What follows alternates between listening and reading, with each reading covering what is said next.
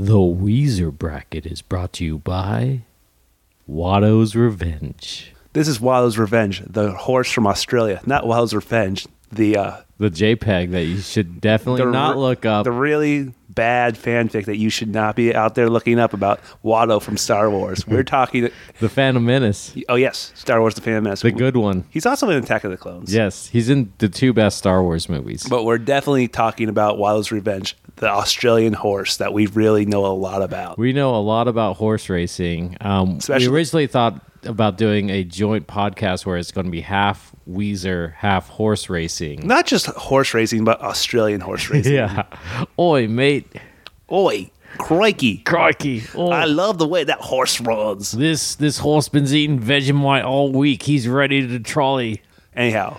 Yeah, it's a good horse that you should bet money on when it runs. In Australia. And it's not about Watto. It's not named after the Watto, the Star Wars character. Apparently, it's named after a very famous cricket player from Australia. I mean, you know the one. I mean, if you're listening to this, you know cricket. Of course. Australian cricket, too. Yeah. Okay. Let's start it. All right. Another one award-winning intro.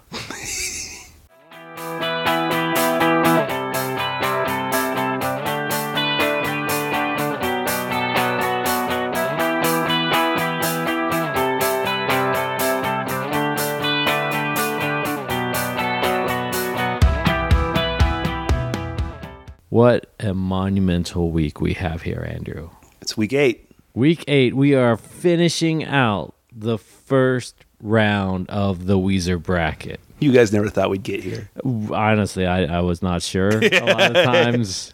Also, we learned this is actually a lot harder than we thought it would be. Yeah. We kept at it. So we really appreciate all 10 of you out there listening right now. Yeah, you should be congratulating us a lot. But, you know, we'll be the bigger people and congratulate you for listening to all of it and, you know, telling us stuff on Twitter that sometimes is true. Yeah. I am one of your hosts, Nick Robinson, nickrobontwitter.com. And I'm Andrew Woods, Jim Jarmusch hair on twitter.com. Still no cease and desist from Jim Jarmusch for you. So no. You're still going strong. It's been like 7 years now. Well, I don't think he's very active on Twitter. No. But unlike a lot of weeks, we have some Weezer news. And don't worry, it's not about a new album. Because that's not happening. Ever. No, it'll happen. Just we don't know when. So Weezer's cover Toto cracked the top 100 Billboard chart. It's the first time they've done that in over a decade. And you're thinking back, what was the last one to crack the top 100? It's if you're wondering if I want you to, I want you to. You know, I just can't believe that song's like a decade old. I mean, I also can't believe it cracked the top 100. Well, that's bracket favorite, if you're wondering if I want you to, I want you to. And it's like, I would have thought they would have something that garnered a little bit of traction because, as we've said, they have put out many good songs. Yeah. The only one I would think that could have maybe really done it would be Memories. Yeah, it didn't get the Jackass boost that everyone thought it would. No. Yeah, Back to the Shack didn't clearly crack. Do it. And oddly enough, the one they're promoting now, Happy Hour, which we talked about and we both don't like, isn't doing it either. Yeah, but Toto is Africa. Yeah. I think they're apparently playing it on Jimmy Kimmel tonight. Let's think about this. They are going on Jimmy Kimmel just to play a cover of Toto. It's Africa. I fucking hate memes. I fucking hate them. I'm tired. But if you want to make some Weezer bracket memes, we're totally down for that. Oh yeah. I'm pro Weezer bracket memes. I'm not pro other memes. Just like the band has done a lot better work than this. Even the Rosanna cover, I think, was better. You know, I mean, we've talked about this, but all right, you want to get to it? Yeah. Round 1, Da Vinci. Off of Everything Will Be All Right in the End.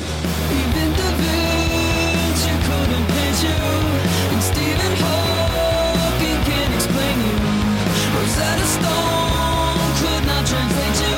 I'm at a loss for words, and now verses Hold Me. Off of Make Believe. You are taller than a mountain, deeper than the sea. You are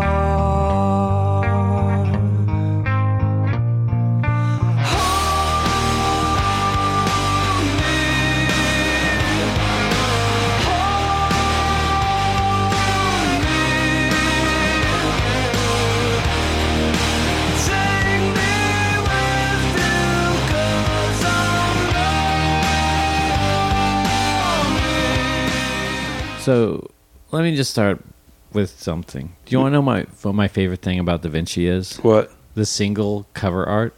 Oh, it's a picture of like the Mona Lisa? It's the Mona Lisa. Is she doing the Weezer W? She's doing the Weezer W, but the hands are like half the size they should be. They're just like radically small. This is a weird matchup because I actually like both these songs. Okay. All right. We'll power through this. No, they're both good songs, and this is like the problem is like we have the 64 song bracket, and both these songs don't actually belong on a list of the worst Weezer songs. I think Hold Me definitely does. No, fuck no, that's fucking bullshit, dude. Hold Me is half of a song. No, it's not. That It's is taken to much longer than it needs to be. No, Hold Me's a perfectly fine song. It's like Hold Me the is best like song the- on fucking Make Believe.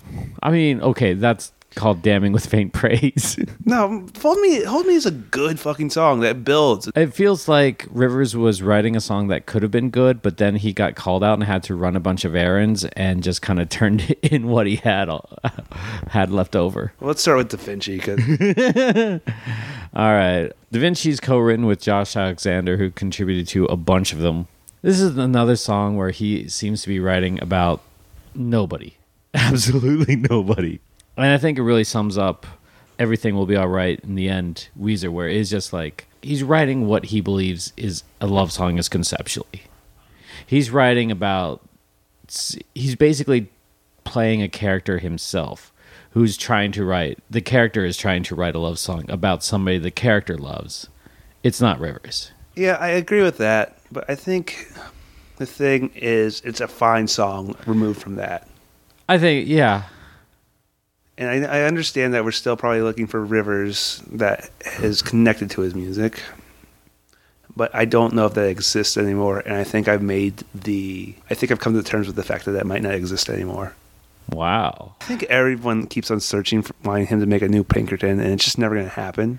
I don't think it's going to happen, but I think that the problem is that he's refusing to write about the places he is in life now. Yeah. Like, he's dealing with raising children. He's dealing with going into the middle part of a successful relationship. These things don't necessarily make good rock music. Yeah, but you can definitely explore them. I think his wife and especially his children, he wants to keep private. Yeah.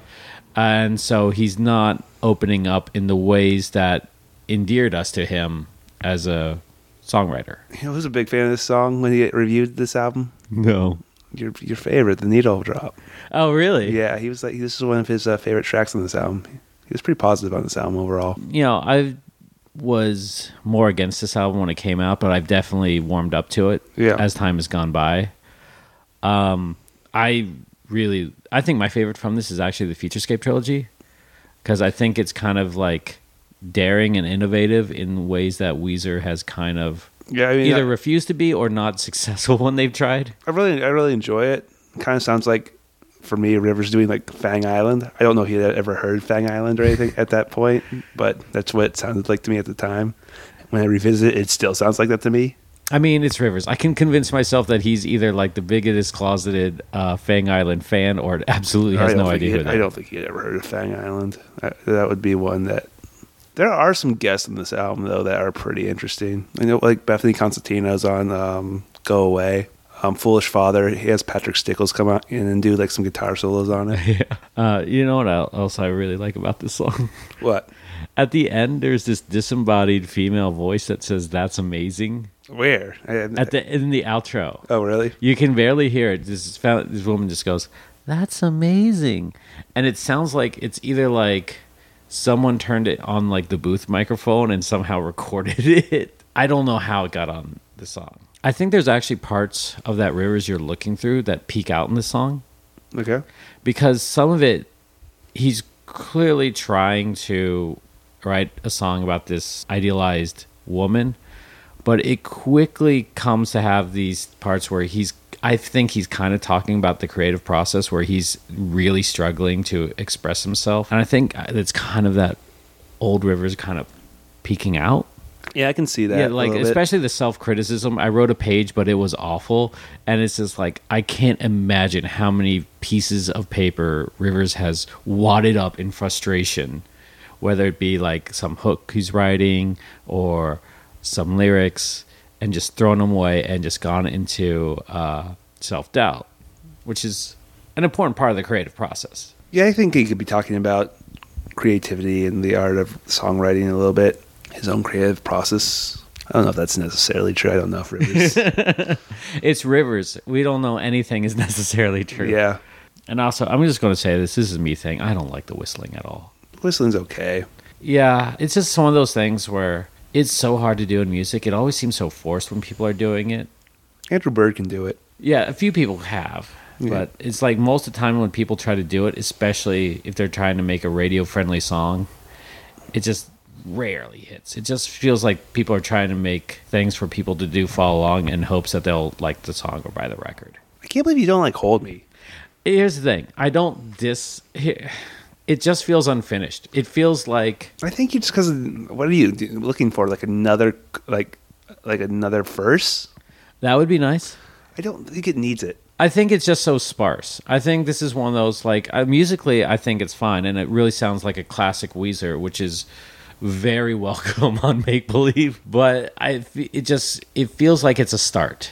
I don't think that. In fact, I think you're holding it to like a more structured version of a song that isn't necessary. That's fair. It just feels like, especially at 4 minutes and 22 seconds, that it should have a little more substance to it.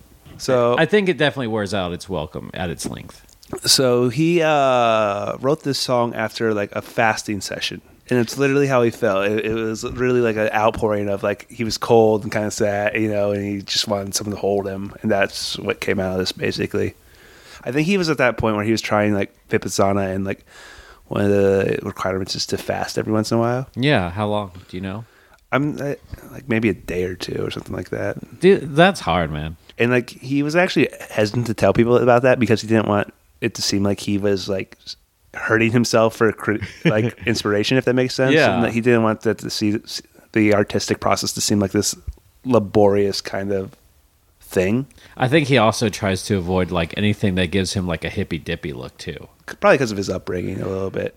Yeah, absolutely. Yeah, I think when you were probably raised in like a sort of a hippy dippy like upbringing, like you are almost against it. Yeah. Like, I mean, I get what you're arguing.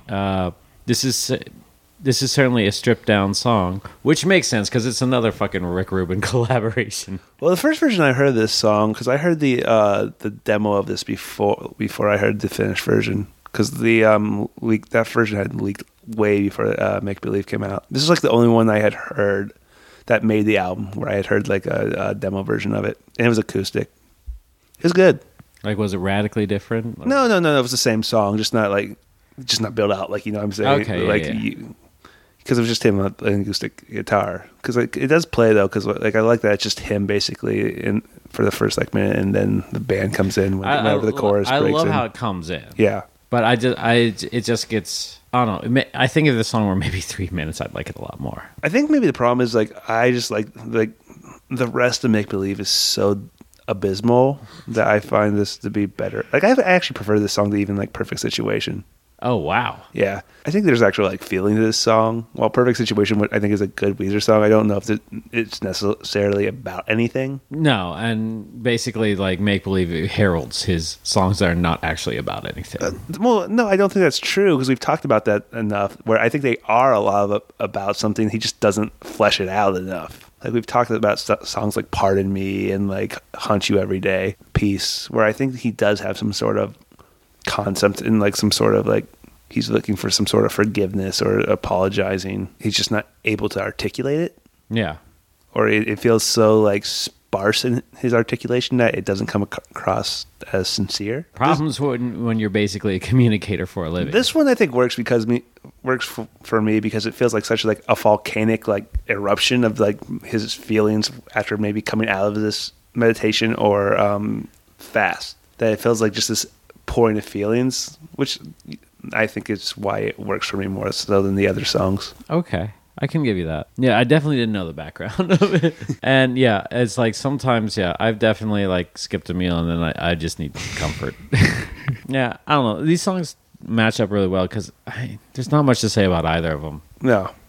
All right, you want to just vote? Sure. I'm voting Da Vinci. Yeah, Da Vinci I just like more too. All right. Okay, moves on. All right. Well, shame to the great painter. Yeah, because his song is apparently worse. Destroying that legacy. All right, Da Vinci moves on. All right. Boom. Round 2. Glorious Day. Off of Weezer, the Green Album.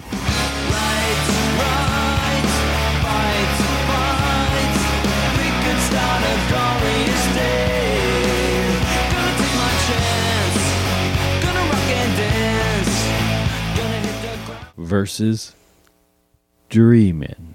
Off of Weezer, the Red Album.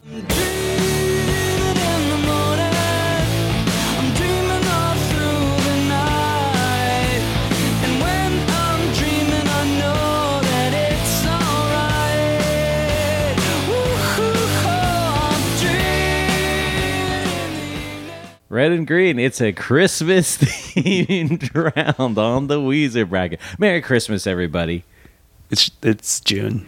Merry Christmas in July. It's June. I know, early Christmas in July. I mean, fuck. Christmas starts celebrating it, basically as soon as Halloween ends, so might as well. Let's get some Christmas in July sales going.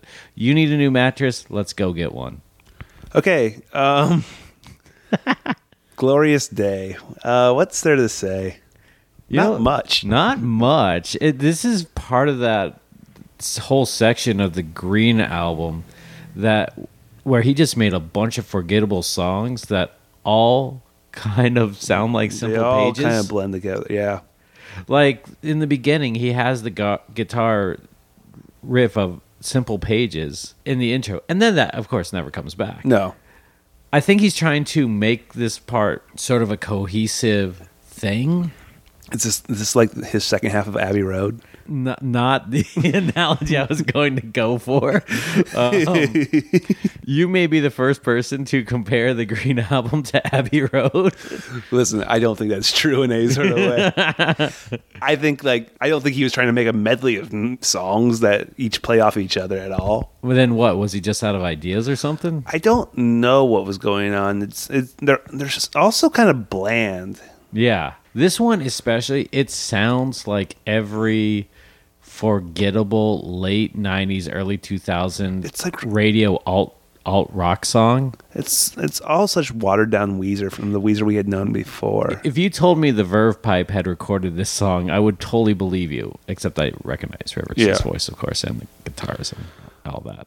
I think this was one of those songs that they demoed early on. I think it was originally called Gonna Make My Move. I don't know why they chose this one out of all the songs they had written in that period to be on the Green album. Maybe they got all these songs confused too, and they're just like, fuck, throw them all on. I just feel like because it was their comeback album, I feel like he was probably obsessive about like what was going to make the album. I think this one, I think he was especially chasing the Now song that was then. And because of that, this song Now sounds incredibly dated. Although I will say, Flexing All Our Clout is a shockingly forward-thinking lyric at the time.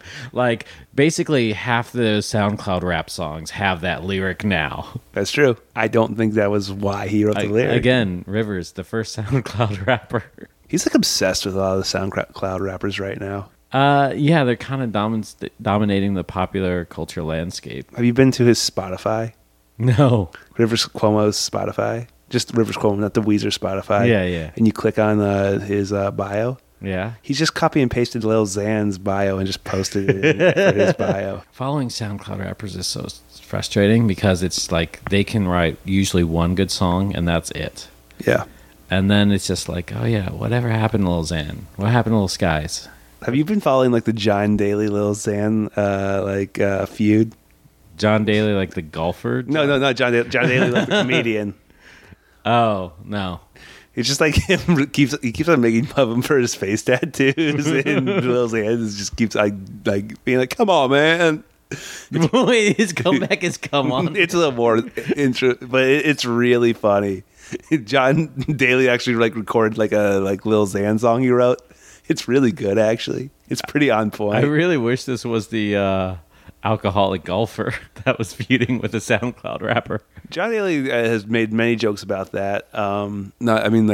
Comedian John Daly, of course, not John Daly, the golfer, once again. John Daly also does this great thing called Papa John Misty's he does, which is just his Papa John Misty bit. It's pretty funny.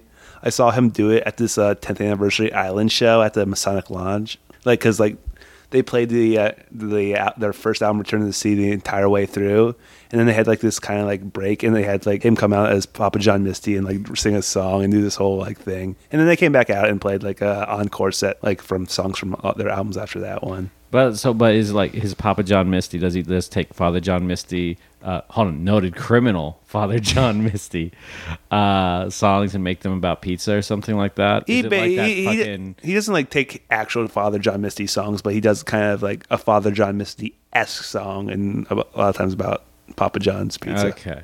I'm glad it's not like a rehash of the Macaulay Culkin pizza. Oh, the Velvet Underground, yeah. They did that for so long. They did it for like 2 years. How they get write-ups in every fucking magazine. Like, how long could you take that thing for? And how are they able to keep on doing it? Imagine, like, I've always wondered this, just about, like, if you're a popular band, just going up, playing, let's say you're a one-hit wonder, and you just have to play that song 200 nights a year. Like, how you just don't, like, get bored out of your skull. Yeah, but imagine, like, if you're doing the Pizza Underground, it's like, cool, after 3 shows, it's like, yeah, this joke is not funny. Would they just take actual Velvet Underground songs and just put pizza in it? Yeah, that was it. Would they, instead of heroin, they would just say pizza?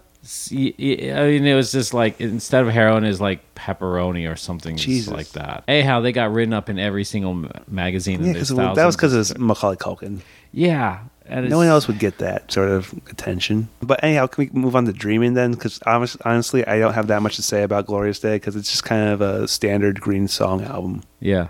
Dreamin'. Dreamin' is way more interesting. And yes, good and bad.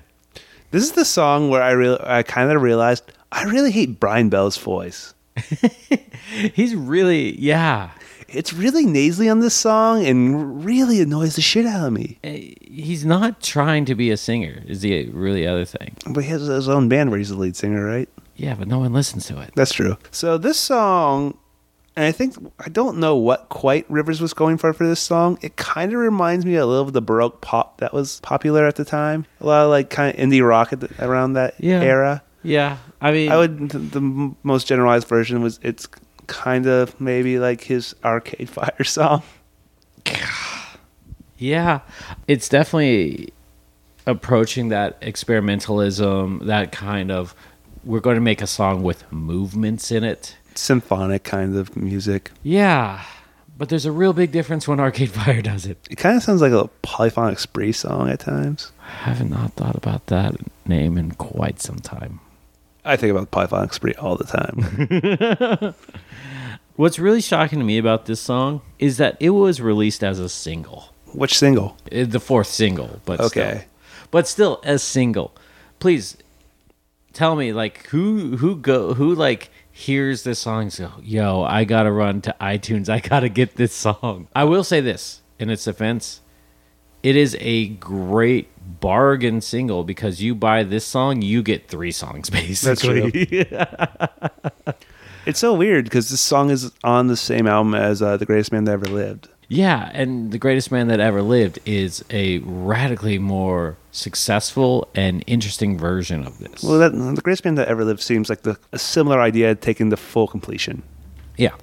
Well, this seems just kind of, it feels a little half-assed. They have a Green Day segment too. Which section do you think is the Green Day segment of this section? The very end. Yeah. That- Oh, you're right. Oh, it does kind of have that breakdown. Oh my god, I forgot about that. It sounds like Rivers has imitated Green Day a I lot, don't want. Yeah. but this is like his most naked. Hey, like I'm just gonna make a Green Day record. I bet he was a little influenced by American Idiot. American Idiot came out in like what 2005, 2006. I want to say. No, I think it's yeah. like 2004, 2005. Yeah, I was about to say 4 is what I think. 4 or 5. When's the last time you listened to American Idiot? It's been a long time. Later period Green Day is just like really upsetting to me. American Idiot was the last Green Day album that I definitely gave my full attention to. I would absolutely say that. Well, you couldn't escape it. You couldn't escape it. And like what they're trying to do conceptually is like we're going to make a punk rock opera. All right, that's somewhat interesting. Hey, do you know this? I think it was kind of about Bush. What? I think it was about Bush. The guy who did 9/11? Yeah. No, I think Bush was supposed to be the American Idiot. You sure about this? I think I'm blowing your mind right now. What? Anyhow. Wait, you're telling me that the band Green Day Yes. didn't like George W. Bush? Yeah. Are you sure? I'm pretty sure Trey Cool campaigned for him. I also don't think they probably like Donald Trump right now. What? Anyhow. Dreamin', yeah. Another Rick Rubin produced record. Jesus, I forgot that he did this one too. How does he... Did we put every Rick Rubin production on the bracket? I think so. I think there might be a couple songs of... No. I don't... Yeah, I think we might have. I was listening to License to Ill for the first time this week in a while. It's a very good record. It's Hot a very take. good. I think like License to Ill is more of a better representation of the talents of Rick Rubin than maybe the talents of the Beastie Boys at times. I mean, I love Interesting. I love.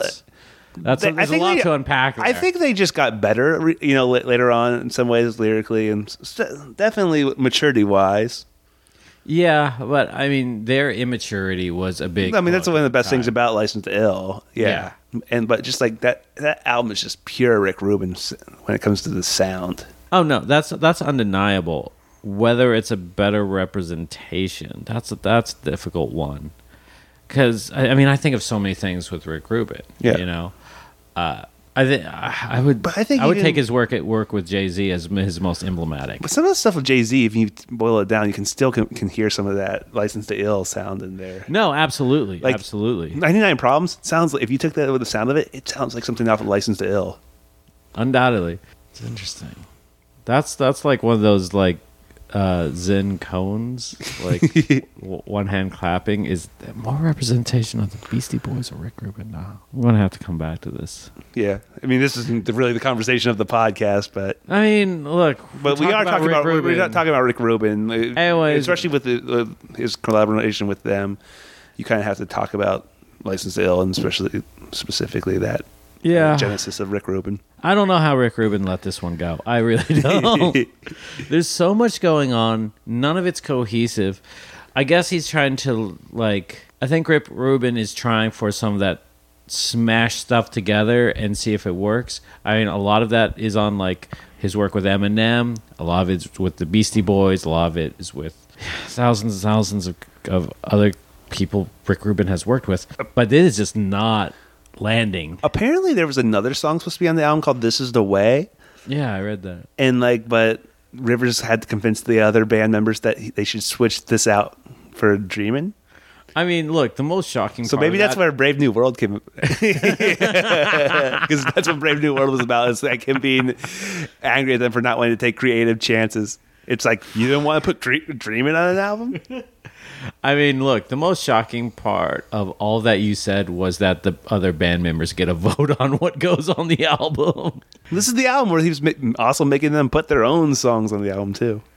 This was a dark period for Rivers, man. Yeah. He was really trying to find something, I think, and he just wasn't able to. I mean, he's looking for a lot of things on this record, and he's just not finding anything. He goes, like, I think he's definitely searching out a lot of teen angst, because at the beginning, this has a clear Beach Boys, Wouldn't It Be Nice influence to it. I mean, the whole dreaming concept seems to be stemming from that. And then he's trying to tap into teen angst issues, which have been a propellant of rock music since the dawn of time. But he's doing it in the worst ways. Daddy says I have to pay bills to show responsibility. Yeah. Okay, yes, there have been many great rock pop songs that essentially mirror those sentiments. They don't just come out and say it, and especially those words. So Rivers is like 40 at the time or something. He's like late 30s at least, and he's clearly been successful for almost 20 years at this point. Not 15, I would say. 15, yeah. Also, it's like, this is one of those things where it's like, we know this is an insincere moment since his daddy left. Oh, he's never had, his father never supported him. Yeah. Or maybe his dad called him up. Hey, son, you got to get a job. Dad, Hey, so Dad, good. it's good to be back in your life. Have you heard of a popular rock star? Bullshit, son. That's not a real fucking lifestyle. You need to get a real job. You should get a job at, like, on one of those computers. They're the wave of the future, son. No wonder this fucking dreaming, son.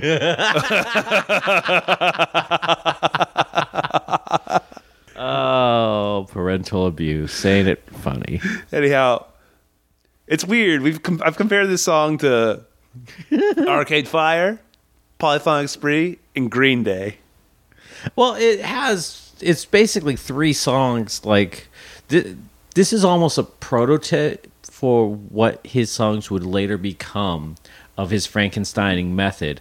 But this is like the worst. Like, This is like if he just didn't like chop them up. This is like if he just like wrote a bunch of things and threw them all together without cutting them or just like slimming them down. this is Dr. Frankenstein fucking around with chickens before he actually makes the monster. This is like Chicken 1 or 2, you know? Yeah. Well, this is like if him fucking with a chicken and attaching it to like a hen and then attaching that to like a snake. he might have done that. I haven't read the book. I've read Frankenstein. He doesn't do that. Oh wait, I did read that. I don't remember the book. That's my defense. Yeah, he doesn't do that. But I mean, practically he'd have to. Yeah, well, he doesn't do specifically that. No, but He doesn't stick a chicken to a hen to a snake. But you're not reanimating a corpse the first time you try it. I don't care who the fuck you are. This is like This is like Rivers doing like the Human Centipede. Okay. Nick is looking at me with such disgust right now. He's not happy I made that reference. Nobody's happy. Because here's the thing. The Human Centipede conceptually is one of those great ideas. And then the movies are just so fucking bad. I've never actually watched them. Yeah, like 2 is one of the most boring movies I've ever seen. I've never felt the need to ever like watch one of those movies. No, you don't. It's like all these like shock horror films, like Serbian film and all that. Yeah. It's like, cool, you had some crazy stuff, but you couldn't keep me interested. It's kind of like dreaming. All right, so Dreamin' is the Serbian film of Weezer. Cool. Oh, Jesus. Anyhow, I think that's good. Can we vote now? Yeah. I'm gonna have to vote for Dreamin' just because like Glorious Day is such a nothing song, but at least it's not bad like the Dreamin'. This song is aggressively bad. Yeah, Dreamin'. Dreamin', Dreamin', you could say, is a nightmare. Oh. Still not as bad as me calling it the Human Centipede. Still is not a lot of bad as like a lot of things you say on here. Anyhow, Dreamin's moving on. All right. And now, the moment we've all been waiting for. Round 3. Let it all hang out. Off of Ratitude. Tonight I'm leaving all my worries and my problems in the house. I'm going out with my homies and we gonna let it all hang out. Let it all hang out. It's the last day of the weekend, boy, I need to release and let it all hang out.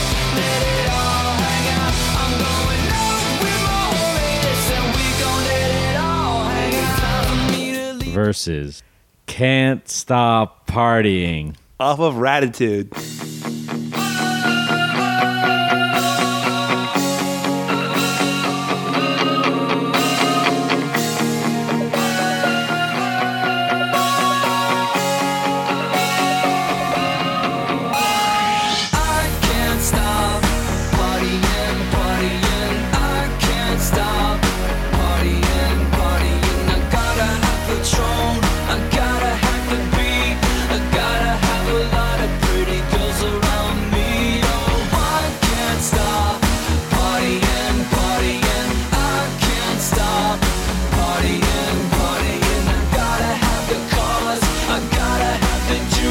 And if you was me, honey, you would do it too. Monday to Sunday, I hit all the clubs, and everybody knows me when I pull up. So not only do we have a double Ratitude round, this is a double Jermaine Dupri round. You know, it's weird.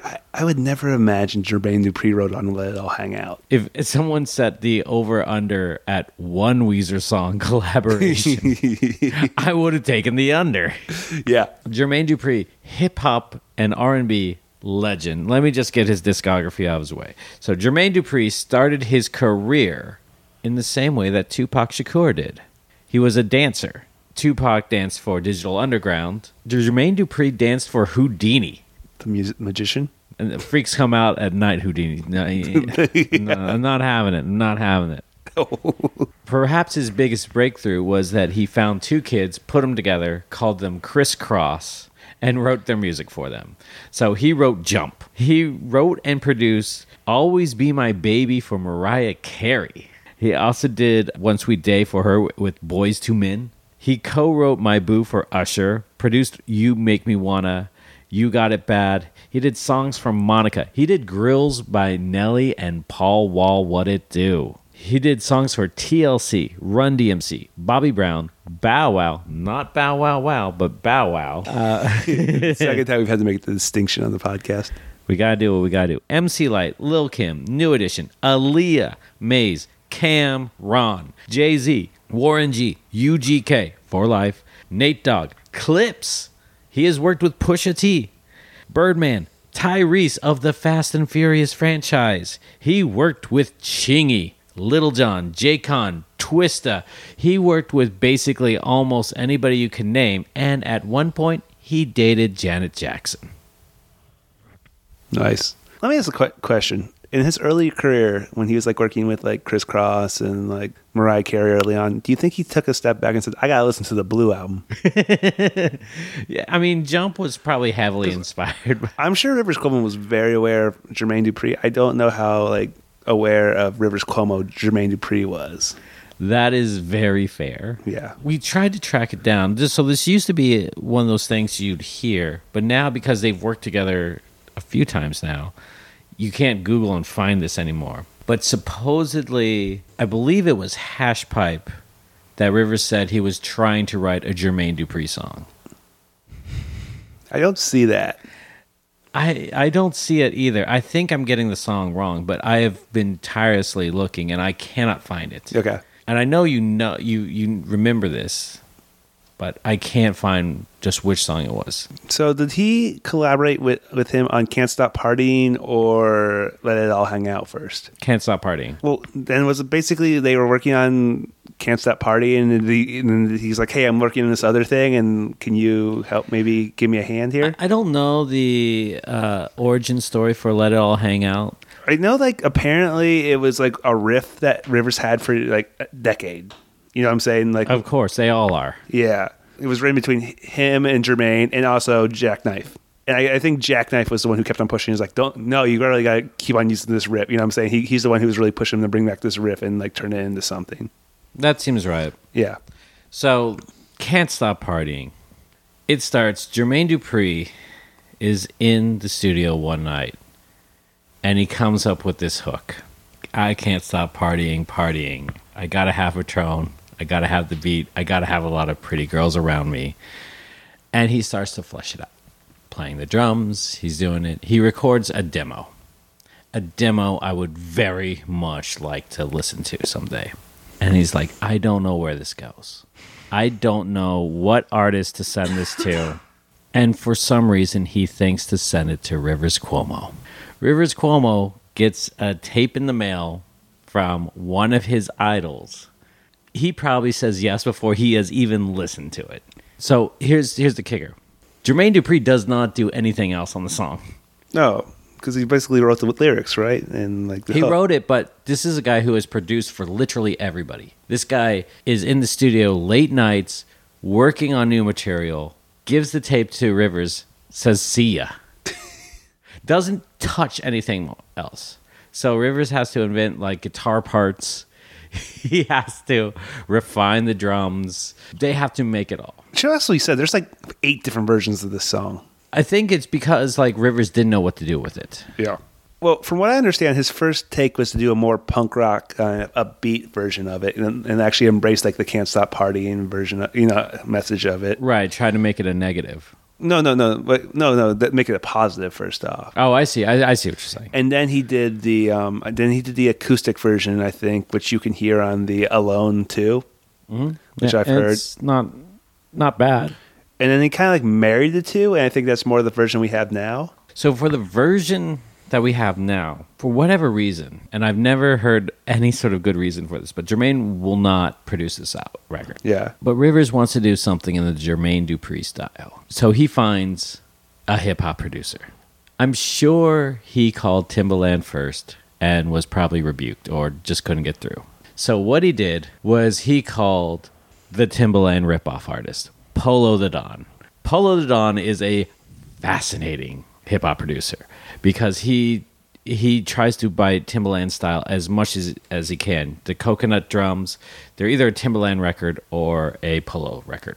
Polo also has some of the craziest appearances. He's on this R. Kelly song where Polo the Don and this girl visit R. Kelly in jail. R. Kelly complains about the toilet paper and specifically asks for Charmin. And then they go, okay, cool, we'll bring that to you next time. By the way, we're fucking. And R. Kelly's just in jail, like, why are you telling me this? It is bizarre for an R. Kelly record. Okay. Polo has produced some amazing records. He did an absolute classic, Rich Boys Throw Some D's, which he also has a verse on, which he has one of my favorite rap lyrics. Every freak should have a picture of my dick on they wall. Rivers has definitely heard Throw Some D's, and he's like, this is the guy. So that happens. How do they get Lil Wayne? So this is 2009. This is basically when there was that federal law that every song had to have a Lil Wayne verse on it. I think he was on a Fall Out Boy song. Yeah. Basically, Wayne is on any song that you pay him for. Wayne knows that he's hot right now. He's got to strike. I was hearing it. I've heard like if you give him at least like $60,000, he'd do just a verse for you. Oh yeah. Oh yeah. Yeah. I guess Rivers had $60,000 or whatever. Actually, you know what? I bet he has little because this is actually a short verse from Wayne. Yeah. So he probably had $30,000, and Wayne says, "I'll do it anyways." Do you think Wayne was very familiar with the works of Weezer? No, not at all. Not at all. I love Lil Wayne, but I can't imagine him being a huge Weezer fan. I mean, he says Nirvana is his favorite. That's true. So maybe he could have been semi-aware. He was able to come up with "It's Weezer and It's Wheezy" upside down MTV. Wayne's verse, I will say this, gets better as time goes on. Yeah. At the time, it was a lazy Wayne verse. However, Compared to other lazy... Wayne has put out so many fucking lazy verses on hit songs. Like, he has that fucking Bedrock song. He has lazy verses on songs that he only does lazy verses. So building up today, I was doing research and I listened to as many versions of this song as I could listen to. There's another version called the Coconut Teaser version. It's a little more rock heavy. I don't know if Polo the Don worked on that version even. I think Polo only did the album version. Yeah. So I mean, that's why Spotify calls it the Polo version. before I think the album came out, he was doing like this Hootenanny thing actually, Oh, God, yeah. and he played it there, which you can see our friend Megan Costello playing flute on. Oh, really? Yeah, so Megan has played flute on "Can't Stop Partying." I was talking to her about it earlier today. Incredible. If you watch the Across the Sea video from that, you can really see Megan. She's pretty like forefront for that. Shout out to Megan. Yeah. Obviously, there's the one they did for AOL. What's AOL they did? The AOL sessions with Chameleonaire. Yeah, Chameleonaire does his own verse on it. That video all over is incredible because he has the rest of the band in these like silver jumpsuits. Rivers is in this all white suit looking like a scram preacher that goes town to town. And Chameleonaire comes out there and everything he says, I don't think he understands that Weezer is a band. Yeah. Because he's just like, oh, Live Bound sounds so beautiful. It is clearly the band who most do not know how to play keyboards, just hitting one key sequence over and over again, just trying to get through it, much like a fourth grade recital. And then he does his verse, and it's a pretty good verse. But during it, Rivers Cuomo has no idea what to do. No, he looks so awkward. It's his first time where it's like he's not doing the bridge, doesn't have guitar to play under it, and he's just kind of like, I have to go with this. And it's beautiful. It's amazing. Dude, today I found out, during research, I found out there's a version of this song that has a children's choir in it. What? Yeah. Where is this? I think I found it earlier today. I'll play it to you. I'll play it to you. Oh, hell yeah. They went on the George Lopez show or Lopez Tonight. Remember when Lopez had like a TBS? Like, Oh, God, yeah. I remember and that. they performed it, and Rivers did the Wayne verse. What? Yeah. I want to see Rivers say, "Gotta stop mixing alcohol and pharmaceuticals." I've seen him do. I mean, he did it last week. Yeah, He our did friend it. Joe John got him to do it. Yeah, he did it at the Troubadour. Yeah. Let me ask you a question though, because we've given the whole history of this song. There's even more you could probably talk about, Oh yeah. but let's now talk about your reaction to this song the first time you heard it. Do you remember the first time you heard this song? I thought the song was fucking terrible. Yeah, me too. In fact, I thought this was like the worst thing they'd ever fucking done. I had heard the Alone version, which was the acoustic kind of sad version, and I kind of liked it because when it had that like negative to it. Yeah, it makes it seem like there's an actual regret. Yeah. Like that kind of seems to flow more with the Weezer ethos. But then when you like listen to the album version, You listen to it, and it's just like him trying to make a pop song that's just a radio-friendly pop song, which radio did not embrace this record. it kind of sounds like him doing his version of Eddie Murphy's Party All the Time. Kind of, but at least Eddie Murphy in that version, he doesn't like that his girl parties all the time. He's just like kind of sick of it. Hey, did you ever hear the deal that he made with MTV? Because like this is like what 85, I believe, when that song came out. For what that Eddie Murphy made? Yeah. So no, because they got him to host the MTV Video Music Awards that year. Oh wow! But it was part of his contract that they had to play Party All the Time every hour.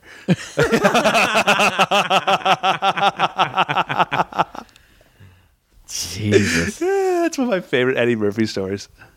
Well, it's not one of my favorite Eddie Murphy stories. there's plenty of those. There's plenty of them. Anyhow, yeah, I thought the song was dog shit bad the first time I heard it.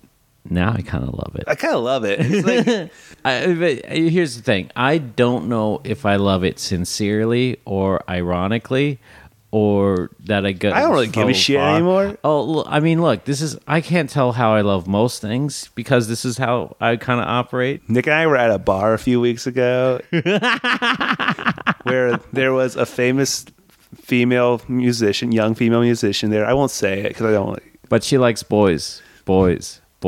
Anyhow, I made sure to go up to the jukebox and put on Can't Stop Partying, and it played. So I guess it's time for me to give my grand theory about this. Yes, please do. You've built this up. I think there is one man that we can find truly responsible for this song. Who is it? Matt Sharp? No. Justin Bieber. Okay. Jermaine Dupri runs his own label, So Def Records. And so during this time, he's just trying to make things happen. In the early 2000s, he meets a party promoter, and this kid is just on it. He's one of the hardest working people that Jermaine has ever seen, and so he hires him on. His name, Scooter Braun. Scooter Braun, who's probably the biggest genius the music industry has seen since Rick Rubin, just starts propelling So Def Records. Scooter Braun makes connections that nobody else sees. He puts things together. He does what very few people can. I love Scooter Braun. I love listening to him talk. I love all that. I'm fascinated with Scooter Braun. Scooter Braun is propelling So Def. He's making connections. He's having parties. They're making gobs of money. Scooter Braun kind of feels stuck. Can't go anywhere. Scooter Braun then just goes on YouTube and just starts looking. And he finds Justin Bieber. And he leaves So Def to manage Justin Bieber when Justin was just a kid singing covers on YouTube. This leaves a hole in So Def. So part of the reason why Jermaine is just kind of fucking around in the studio is like he doesn't have the direction that maybe he once did. And so he's recording these songs and he thinks the mantra that we should all have. What would Scooter Braun do? Scooter Braun takes Justin Bieber, he puts him on Despacito when every label involved doesn't want it. Why are you doing this? This is a Latin pop record. Why are you putting Justin on it? Justin doesn't speak Spanish. It becomes the most streamed song of all time quickly. This is also 9 years like after this song came out. Right, but I'm just saying Yeah. this is an insight into Scooter Braun's thought process. Yes. And so Jermaine Dupri thinks, okay, Scooter Braun takes two disparate things and puts them together and crosses over audiences. So I'm going to take Jermaine Dupri. What is the farthest away from Jermaine Dupri there is? Weezer. Jermaine Dupri follows this thought process through, connects. Rivers is all too for it. That's how it goes. I mean, I can't prove this, You- but all the pieces add up. The timelines certainly add up. I think Jermaine was trying to think of how Scooter would think things through. I'm really curious. Here's the interesting thing. How did he end up also writing on Let It All Hang Out then? Here's what I think happens with that. Yeah. And this I definitely have no information. I think basically Rivers says like, hey, this song turned out good, and maybe he was lying. Let's actually do one together. Yeah. Like we have one in the books. Let's actually try writing one together. That seems the most logical plan of attack. I would be so curious about the process behind Let It All Hang Out, because the way you say like Can't Stop Partying is basically Jermaine writes the lyrics and kind of gives a general beat and then just leaves it, right? Yeah. But this seems like more of a collaboration where like it was Yeah, like this is them seeing the project through. Yes. And I think listen, I can't tell Rivers' thoughts on this song. I can't tell if he likes it or doesn't like it or thinks it's popular. He's still performing it. He's still performing it. Yeah. He's trying to make it work a lot of ways. Yeah. And I don't know his motivations for that. But I think he could come to Jermaine Dupri and say, listen, this song is what it is because you left it. Let's actually see what happens when you go the whole way. True. And Jermaine Dupri just goes for it because why not? We haven't actually talked about the quality of Let It All Hang Out. It's kind of whatever. It's whatever. It's fine. Let's talk more about Can't Stop Party. Okay. You forced me. Okay, I'll talk about this song that I'm always talking about anymore.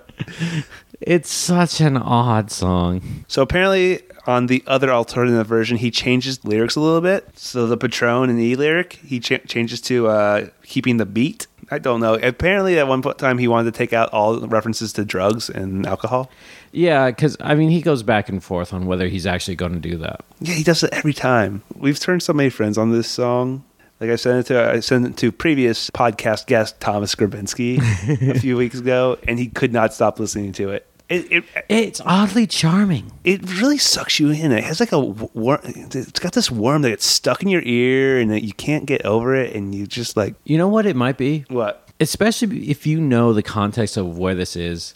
Like, basically, all the Weezer songs from this era are remarkably insincere. This is like them turning into the Skid. Yeah, the first time it sounds so big and so anti-Weezer and so everything that we had come to hate from Weezer that I hated it. Yeah, I just like, what the fuck are they doing? And then like I started to think, this is just so odd, and so like I guess I was probably attacking it from a more ironic level, and I was starting to love it. But then when I started, I just couldn't stop listening to it because I think the actual hook is really good, and like everything about it kind of starts to fall in. Kind of really fun. Yeah, it's so goofy, you know. It becomes endearing in how goofy it is. It has no pretension to it. No. And it's just clear. It's just like Rivers is not chugging Patron. I don't think he's done E. I think he's done a lot of drugs. E is probably like one I don't know. I can't imagine him doing. And it's like we see him in like every one of his videos where there's a hot girl in it. He kind of doesn't know what to do, so he doesn't have to have a lot of pretty girls around him. But he's like trying to sell it. He is going for it. It's great. I love the song. I think I do too. Yeah. I think this might have gone the distance in if we did the bracket the other way, finding the best Weezer song. I mean, no. No. Maybe. But it would probably get to the second round at least. Maybe. maybe final round. No. I just want to go on YouTube one day, see some vice principal at a high school record a cover called "I Can't Stop Tardying." Jesus. It does seem like this kind of song that an adult uses to try to say, "Hey kids, I'm still hip," and it just comes out wrong. I think that might be why I like it too. He was like almost 40 when he like wrote this song. And he can say he tried to write. I see it with the Alone version where it's about the horrors of partying and like what it can do to you. But this version is just too much fun. Anyhow, you want to vote then? Yeah. Because, like, I mean, obviously, I think we're going to have to vote for Let It All Hang Out, which is fine, but it is nothing as majestic as Can't Stop Partying. Can't Stop Partying. Okay, well, let's say this. I'll say it's the most underrated Weezer song. Yeah. Yeah, I guess we can... I had some notes for Let It All Hang Out, but I just don't want to talk about it. Especially when you... You just can't hang these two paintings next to each other. No, it's like, why would I talk about a song Let It All Hang Out, which I can hardly remember at this time, when there's the secret greatest Weezer song of all time. Right there, Can't Stop Partying. Anyhow, you can use those notes next time because we have to talk about it again. Yeah, unfortunately, we must stop talking about Can't Stop Partying. The party's over. I'm really sad to see it go. I'm glad we got our feelings out about this song. I'm glad that people get to hear them, and I hope they too fall in love with this song the way we have. Or fall in love with it ironically, because that'll get you into liking it sincerely. Yeah. And I might have gone back to irony and then sincerity again. I don't know how. This could be a constant loop. I have no idea how I enjoy things. Wow. We've really made it. I mean, we still have to edit and everything like that, but we made it. Final round of the first round of the Weezer bracket. No Other One. Off of Pinkerton.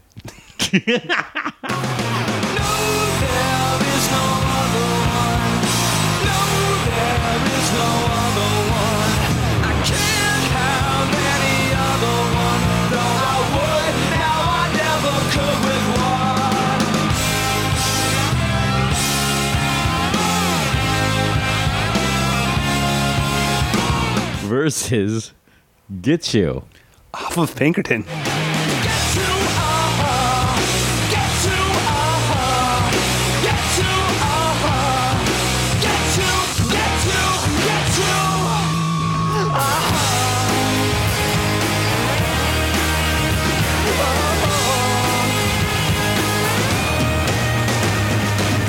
So just a refresher. Our rules said that we had to each pick one song from every album. And we had trouble with, shockingly, 3 albums to find 2 songs that we found bad. They were Blue, Pinkerton, and somehow White. Yeah. So we decided to put the Blue songs against each other and the Pinkerton songs against each other just for fun. And now we have to put up, we have to compare these 2 songs. So I want to talk a little bit about early history of Weezer a little bit. Yeah. And more so just my reaction to like these 2 albums. Blue is the reason I fell in love with Weezer. Mm-hmm. Then Pinkerton was the reason I became obsessed with Weezer. Yeah. If that would make sense. That makes total sense. Yeah. I think that's the way for a lot of people. Well, no, actually not a lot of people, because a lot of people bought Blue, listened to Pinkerton, didn't go for it, Yeah. It's at the time, and that's certainly changed. You have to unpack Pinkerton a lot more than Blue. For a while, people weren't really ready to do that. So our friend Joe John, friend of the podcast, the other day he actually sent me something. And this is a letter that Rivers sent out to the Weezer fan club. It came out on July 10th, 1996, 2 months before the release. There's some lyrics on the album that you might think are mean or sexist. I will feel genuinely bad if anyone feels hurt by my lyrics, but I really wanted these songs to be an exploration of my dark side. All the parts of myself that I was either afraid or embarrassed to think about before. So there's some pretty nasty stuff on there. You may be more willing to forgive the lyrics if you see them as a passing low point in a larger story. And this album really is a story, the story of the last 2 years of my life. And as you're probably well aware, these have been 2 very weird years. Yeah, I think Pinkerton is an album that manages to capture a certain id better than any other album I've ever heard before, if that makes sense. It feels to me that Rivers on this album finds a place to put feelings that do not have a place. When you are especially a young man, you have these desires, you Yeah. have impulses, and not just of the sexual nature, just all over the place. Yeah. You think you have shit figured out and you have nothing figured out. And you don't know where to put these energies. And I think how Pinkerton has become such a treasured album is that it allows a conduit for these energies. It does, but I think another thing is he's not just like this kind of braggadocious male on it either. No. There's a lot of shame on this album. Yeah, this album would certainly not work in the music landscape of today. No, but I do think there is a level of shame here still that almost makes it pass. He's aware that these are not good thoughts. Yeah, absolutely. This is not him like trying to make these things normal or just trying to like get away with them. Right. Basically, he's building an outlet for these feelings that he wishes that he had. Yeah, there's a lot in the history of this album because there's some weird things with this album that I've always found so interesting. A lot of people see a lot of these songs as about his experience with the fame that came from Blue. The weird 2 years, I mean, the shift from being an anonymous person to a huge artist is But phenomenal. a weird thing is there a lot of these songs he wrote before Blue came out. Right. Tired of Sex he wrote in like 93, early 94. I'm sure that it went through a lot of change. The history of this album is pretty famous. Yeah. It starts off a lot of the material he started writing while on the road with Blue, and he had this idea to make this giant space rock opera called Songs from the Black Hole. It was going to have like a bunch of characters, different like singers on it, and it was going to be this big, concept album. It's really shocking that he's never come back to this idea. Because these are all the things that he really likes of metal, of glam rock, of all these bombastic rock elements. Around the time when he was on the message boards a lot, someone asked him what happened. And this is something he said. I don't necessarily think this is true. He said he simply stated on the chat room interview ORTR, which means Return of the Rentals, and people think this means to take it that because like Return of the Rentals became out between I believe Blue and Pinkerton, and That's and a lot of people took this to mean that he thinks that Sharp stole some ideas between there or used some things he was working on. Return of the Rentals is a pretty straightforward pop album. Yeah, I don't think it's true. What I think ends up happening with Pinkerton, he decides to go to college. And he decides to have that surgery that extends his foot by 2 inches about. And he's like laid up. I think he goes to Harvard. I think he's kind of miserable there because he's in such a lonely spot. He has these songs. This sort of mind starts to set in on him. And I think it evolved into Pinkerton, which has its own concept. It's got a connection to Puccini's Madame Butterfly that's just constantly referenced and kind of used as this sort of through line throughout the album. Is your theory of Songs from the Black Hole that basically he had the concept and then he gets involved in school, he goes through these life changes, he kind of comes back to it and goes, oh, this wasn't that great idea that I thought I had? Yeah, I think kind of like having this great idea for a 64 song bracket to determine the worst Weezer song. When you actually go through it, it's like, oh, wait, this is a lot more hard work and effort for maybe not as much payoff as I thought. I just think things evolve. I think that the isolation turned Pinkerton into what it became, basically. Yeah. I think especially these feelings of longing while he was holed up at Harvard with his fucking leg. The concept of Songs from the Black Hole was out in the wild, right? It wasn't like... Or was it? It wasn't really well known. I mean, like, it wasn't like phenomenally well known. Yeah. That stuff, I think, more happened after Pinkerton came out. Right, and that's with what a I was lot of thinking. things became known, and a lot of the demos were known, and like... People have basically been able to piece together a lot of what it would sound like from like the demos linking and whatnot. Right. Can't make the whole thing. There's some really good songs. A lot of those songs still end up on Pinkerton. Like, Right. You know what I'm saying? Like they're just not in the context of that. I think it ended up being a better album than. Oh, okay, Yeah, okay. I bet Songs with a Black Hole would have been a typical sophomore kind of overly ambitious. I think it would have been like those Coheed and Cambria albums that were trying to do all that, and everyone's like, "This has gone too far. This is too nerdy. I don't care about these characters." Yeah. Adding a through line of multiple characters and a narrative is so fucking hard to do. I think, honestly, also, I think it makes it a much more personal album than if he was telling it through this sort of concept with these characters. Eliminating that totally just makes it about Rivers and his id and what he was going through at the time. And it's probably more of what it should have always been. Anyhow, the songs we haven't even mentioned yet are Get You. Get You and No Other One. I picked Get You, though. I think you picked. I picked No Other One. I mean, here's the thing. It's like criticizing a song on Pinkerton is basically like criticizing the penmanship in a love letter. Yeah. You know, we have listened to a lot of bad Weezer songs.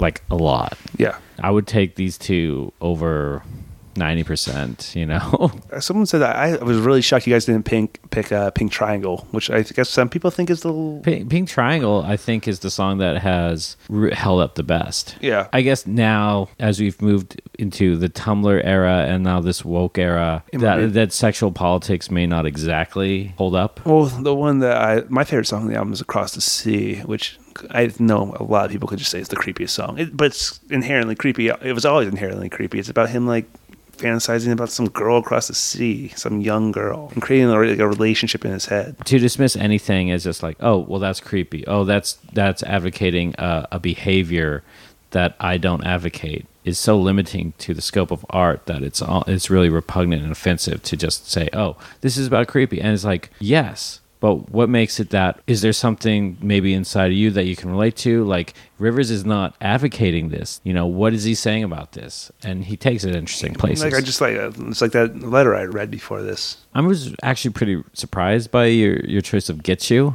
Get You? I mean, like, what? I had to pick the song. I know. Get You is, I think, one of the more I don't think heralded songs from Pinkerton. I don't think no, it's not. I mean, it's not Across the Sea or Tired of Sex or like even Butterfly or El Scorcho or The Good Life. I would say those are the more heralded songs from Pinkerton. I would throw it in there. I think that is a very highly regarded song. I think it's a little simpler than intellectually to me than some of the other songs on the album. That's fair, but I think this is perhaps Rivers' best application of his metal influences, his really hard rock influences. I think they really come through in this, and I think they really add to the song, and they really create an interesting sonic. What else did you expect me to pick? I don't know. That would be an interesting question. Like, what else would you expect from this album? That's fair. I guess I really hadn't thought that through. If I had picked Pink Triangle, which I would never have, you would probably say, I can't believe I was surprised by your pick of Pink Triangle. If I had picked... Yeah, this was a very hard album to pick songs off of. Even Falling For You, I love.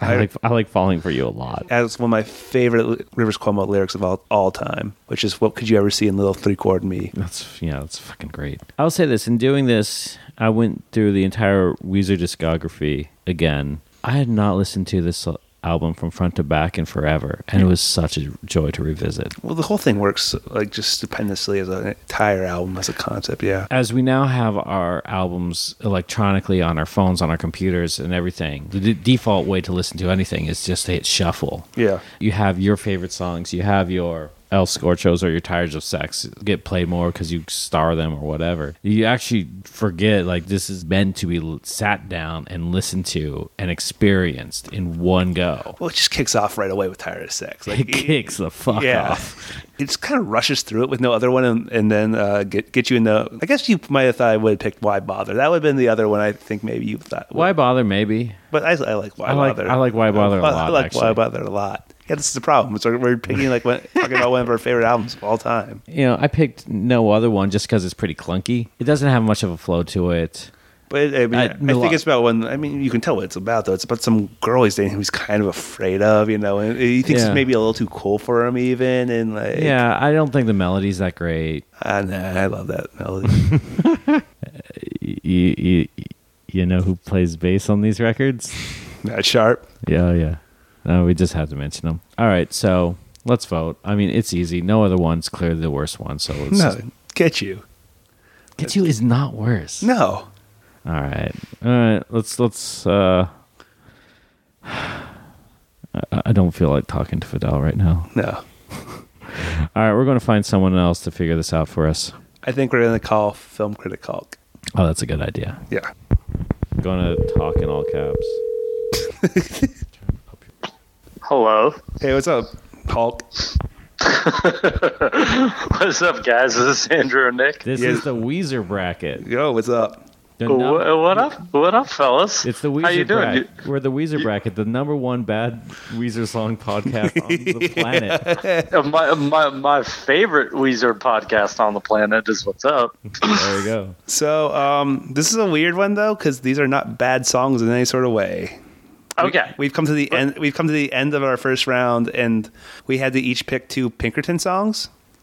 Which is fair. I like that. I like that approach. It also gave us a reason to talk about Pinkerton. Yeah, it was a fun gimmick for us to do. Which is only one of the greatest albums of all time and something that defined my young adulthood. So, yeah. So, do you know what the 2 songs are? Off Pinkerton. Pinkerton? Can I take a guess? Yeah, you take a guess. I mean, my 2 least favorite songs off Pinkerton, which is like saying my 2 least favorite, I don't know, Nobel Prize winners or whatever. Is, Oh, no, we have strong opinions about which shitty Nobel Prize winners there are. That's the next bracket. No, I would say, is it No Other One and what's the other one? Falling for You? Are those the 2? Oh, you got one right. Oh, I think we know which Okay. way this is going to go. The other one the other pick we have is Get You, actually. So it's no Okay. other one in Get You. I actually really like Falling for You. I really like Falling for You, actually. I will say this is in my brain, I was thinking it was those 2 because those are my least 2 favorite of them.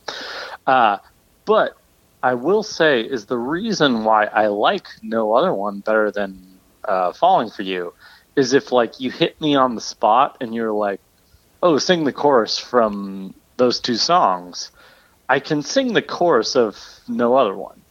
Yeah. You know what I mean? Yeah. Like it still has that way it recedes into my brain. We deal with forgettable Weezer songs a lot. I mean that's the whole thing, right? You know, it's about what sticks with you in It's that like the- kind of regard. You know, some of them have really stuck with us, especially like when you talk about it and then edit it. The bad songs Yeah. just stick with you, and it's just like, no, I definitely remember this one. That second half of Green is all just so forgettable. Yeah, I mean, It's and just that's- shockingly so. Yeah, and that's the whole thing. And I mean, I'm not to get into a whole Green album rant. Believe me, I have one. Yeah, we know. That's why we didn't call you for any of that. Yeah, you know, I'll go on for 2 hours. Wait, you do things at large length? Oh, I do. Okay, so to the question at hand, I will be economical. I will be to the point. So it's between Get You and Falling for You? No other one. Oh, no other one. I Okay, didn't get you. didn't get you. Here's what my vote is between the 2 of them. I do like the energy of Get You. Like it starts off with that like that scratching guitar riff that where you pull it back and like you go to and just rams right into it. It's weirdly one of the hardest Weezer songs there is. Yeah, Yeah. it really is.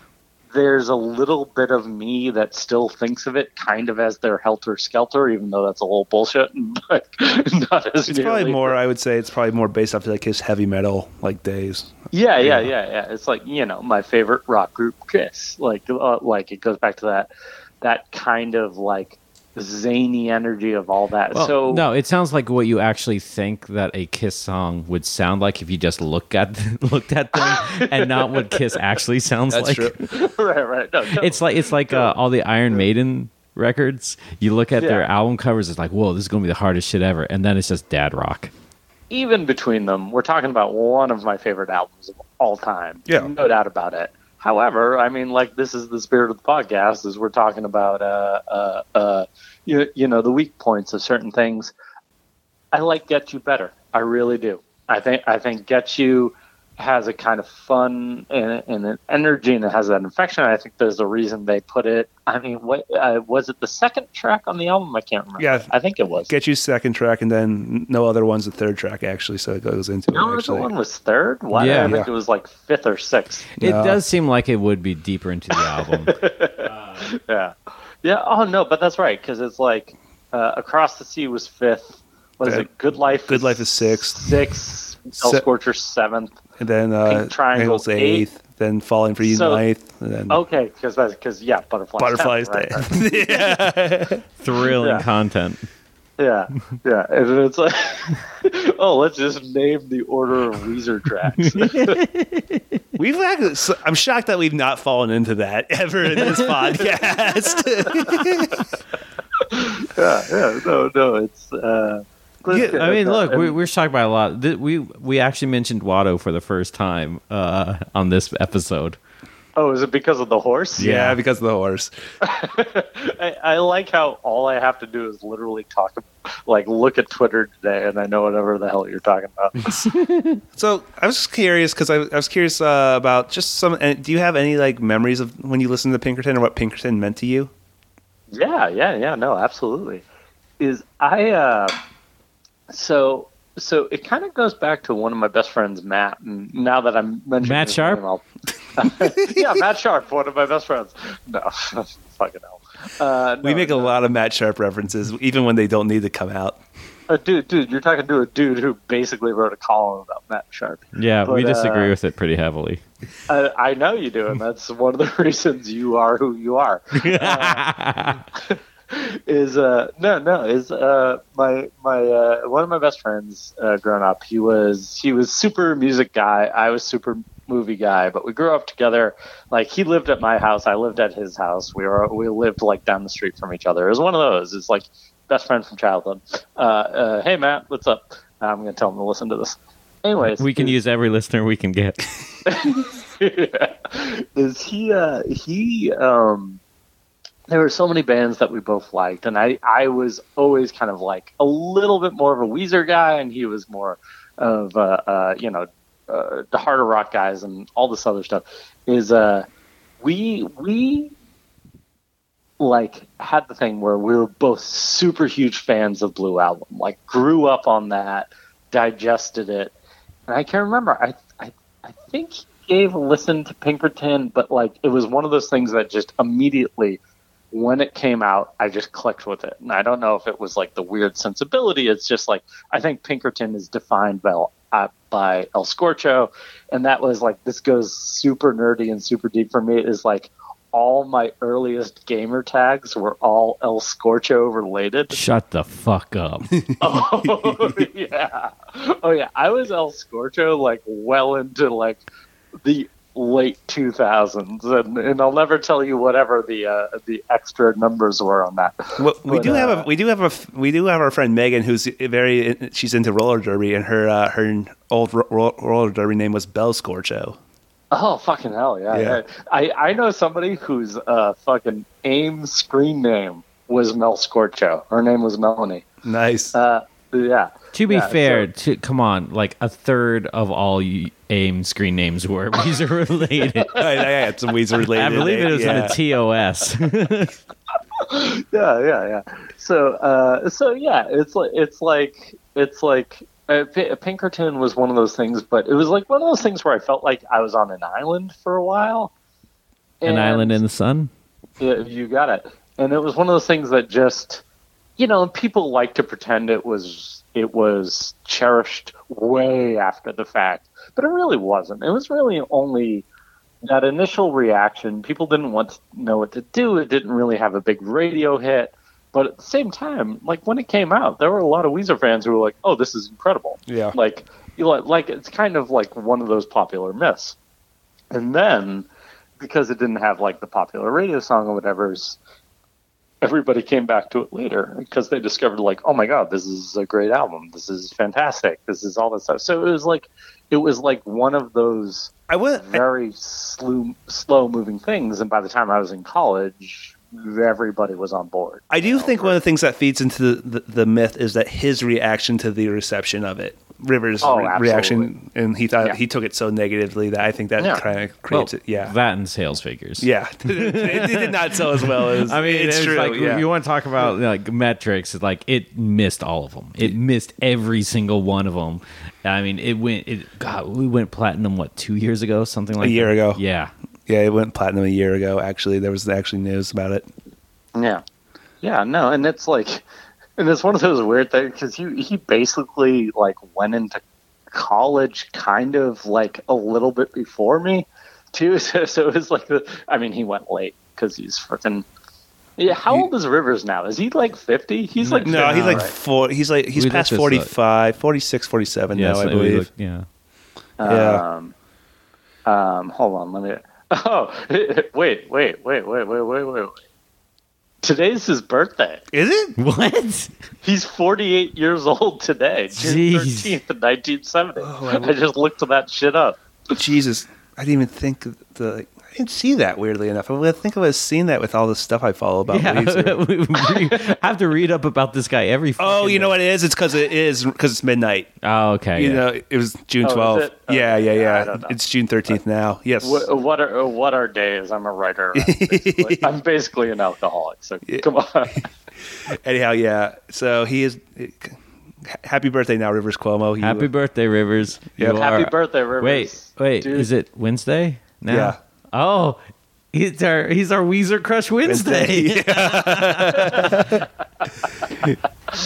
No, but it's like, look, it's and then this captures the whole spirit of the podcast, and you know, it's why I love listening to you guys.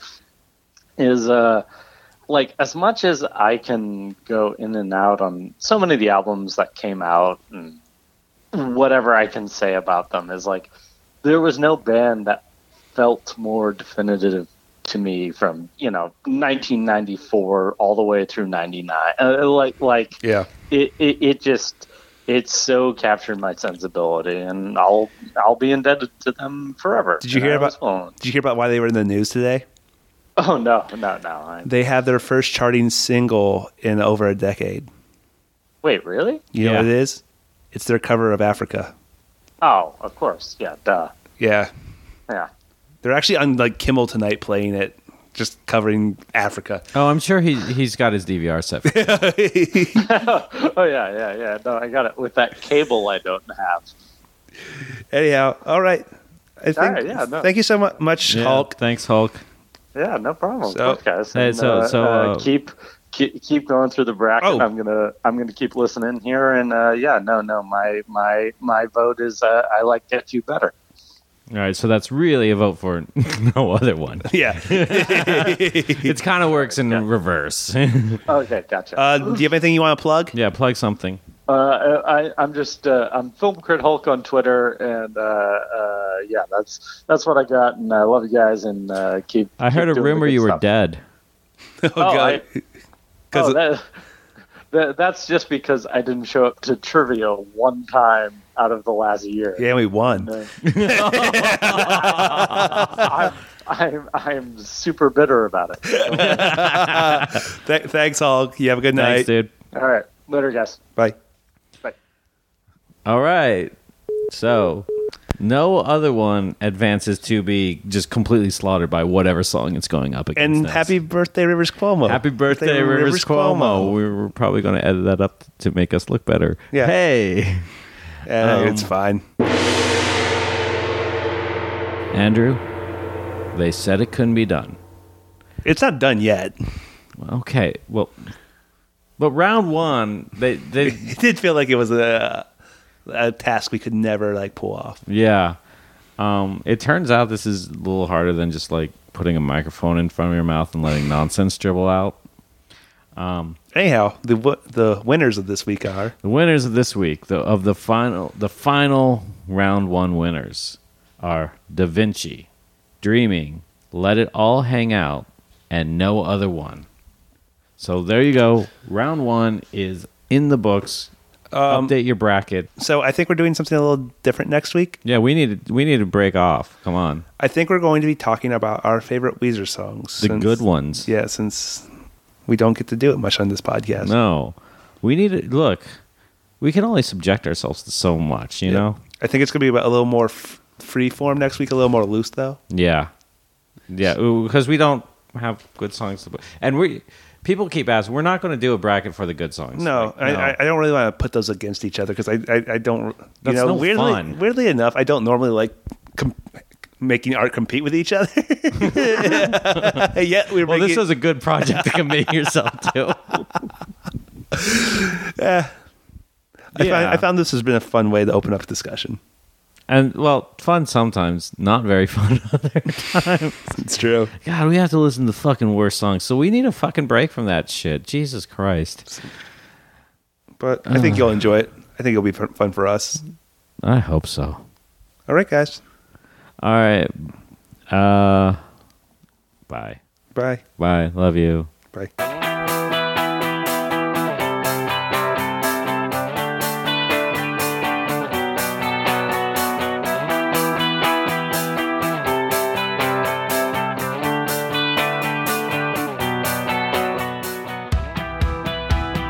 All the Weezer songs we are claiming fair use for purposes of discussion, and you should look back because there's a lot of discussion about these. So there you go.